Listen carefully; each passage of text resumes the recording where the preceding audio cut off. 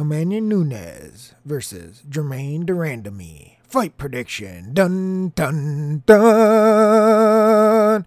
Hey guys, Fight Junkie here. As usual, before we jump into this next episode, I want to remind you guys you can hit me up on Twitter at FightJunkieCom.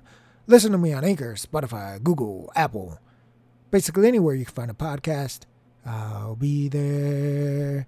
You can also subscribe to the YouTube channel, youtube.com/FightJunkie2006. Amanda the Lioness Nunes, 18 wins, 4 losses. Of those 18 wins, 13 by KO TKO, 3 by sub, 2 by decision. Of her 4 losses, 2 by KO TKO, 1 by sub, 1 by decision.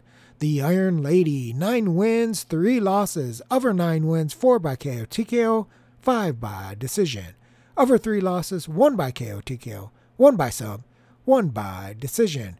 Currently, the lines sit with Jermaine as a plus 255 underdog.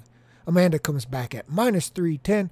Those are straight lines. Will go, won't go 5 full rounds. This is a championship fight. Won't go minus 300. Will go plus 240. Fight is a draw, 90-1. Amanda wins by decision, plus 443. Jermaine wins by decision, plus 590. Amanda wins inside, minus 150. Jermaine wins inside, plus 441. This is actually a rematch. Amanda won the first fight. She took her down and ground and pounded her out. Overall, if you look at these two and stylistically, the way they match up, everybody gets excited because it's two elite strikers. No question. Nobody should dispute that. But Amanda, overall, is a better, well-rounded fighter. She's better on the ground than Jermaine, and that's what she did in the first fight. She caught a kick, took her down, and then just ground and pounded her out. Now, Jermaine did okay defending herself, but she just couldn't get out of the mount, and eventually the ref had to stop the fight. I think Jermaine has improved overall as a mixed martial artist. Back then, she was pretty much just primarily a kickboxer, but I would still favor Amanda on the ground heavily if it gets there. I wouldn't be surprised if Amanda did a similar type of game plan that she did in the first fight. She has to know she has a huge advantage on the ground, and if it goes there, then she would probably end up being in a dominant position. And I think Jermaine, even though she's improved and she defends well, she would probably have trouble getting up off the ground. And that's what happened in the first fight. And if it happens in the second fight or third fight or fourth fight, you know referees are going to step in if the person on the bottom just can't move, just can't get up. It's only a matter of time. So I think that's a danger there for Jermaine throughout the entire fight. At any point in time, if it hits the mat, you got to favor Amanda. As far as the stand-up goes, Jermaine has a chance in a pure stand-up match. I know that Amanda is the favorite. I believe she should be the favorite. I know she's favored to be win inside, and I'm fine with that as well. But I think Jermaine, even though she's got more decisions than knockouts, brings significant power and technical striking. She understands the striking game. And when you're fighting a striker that's a technical striker that brings some type of power, it doesn't take a lot of mistakes for them to capitalize on it. And I think that's where Jermaine stands the best chance. I actually think she needs to keep it standing. I think she needs to trade with Amanda. I think she needs to try to knock her out. Now you could say, could she outbox her? But Jermaine has a pretty aggressive style, and even in that first fight, she went right at Amanda. And I wouldn't expect her to just run around and try to stick and move and stay away from Amanda. Now, she may do that at some point. She may use some counter punches and some movement to run Amanda into things. But I think overall, she is confident with her striking ability, her defense, and her power. And I think she's going to try to line Amanda up for hard shots and try to knock her out. Can she do it? Well, I mean, in a pure striking match, that's her best chance. So if she can't do it in a pure striking match, then she's never going to be able to do it because she just doesn't have the ground skills to be able to match Amanda on the ground. So she has to keep this on the feet. And even then, it's very, very dangerous. You saw that in Amanda's last fight with the head kick KO of Holly Holm. That was freaking impressive. Like, Holly Holm is known for those kicks, and Amanda pulls it out and knocks Holly out with that kick.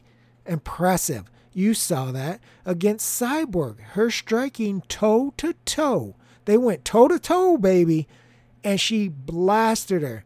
Cyborg could not absorb those punches from Amanda. So even if Germaine gets the stand-up fight that she wants, there is severe danger there of her being knocked out on the feet. You gotta like Amanda in this fight. She's the more well-rounded fighter. I just probably give Germaine a little bit better chance in a pure striking match than most people. But even then, I mean, it shouldn't be easy to beat Amanda even on the feet because she's so dangerous with her kicks. We saw that. And her punches. Now, when you look at the line, the books open Amanda as a minus 400 favorite. I can't even really argue with that. There has been some money that came in on Germaine, which is kind of surprising. I mean, at one point, you could get Amanda at like minus 270. And like I said, currently she's sitting right around the 300 mark. So people are betting Germaine. I don't necessarily like the straight bet if you like the upset for Germaine to beat Amanda. I really think she probably has to knock her out. I don't know that she would be able to go 5 rounds. Even in a pure striking match, there's a lot of danger there with Amanda. And if Amanda realized that maybe she was behind the 8 ball, even a hair in the striking, she's always got that ace in her back pocket that she can try to take the fight to the ground. And that could be significant.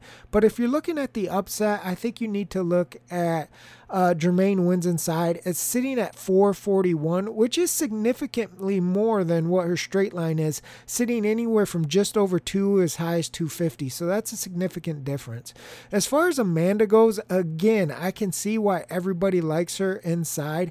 Certainly, she did it in the first fight. That means she could do it in the second fight. We talked about her advantages on the ground. And even in a pure striking match, she has an opportunity to knock Germaine out. So you see her line, Amanda wins inside, currently at minus 150. It was lower than that. So you could have got her at minus 135 to win inside in a 5-round fight. That's a very, very tough thing to turn down.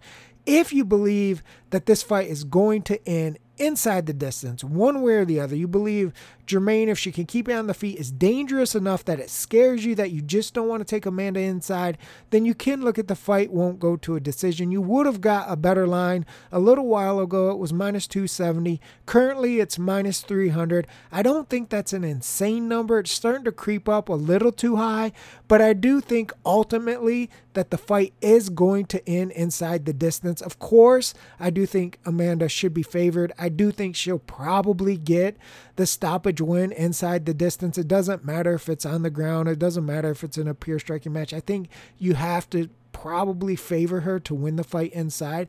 But again, I think there is some danger there with Germaine. And if anybody wanted to go the route of the fight won't go because of that, I couldn't argue with them. That's it for this episode of Fight Junkie. I will sock it to you tomorrow, baby. Fight Junkie out.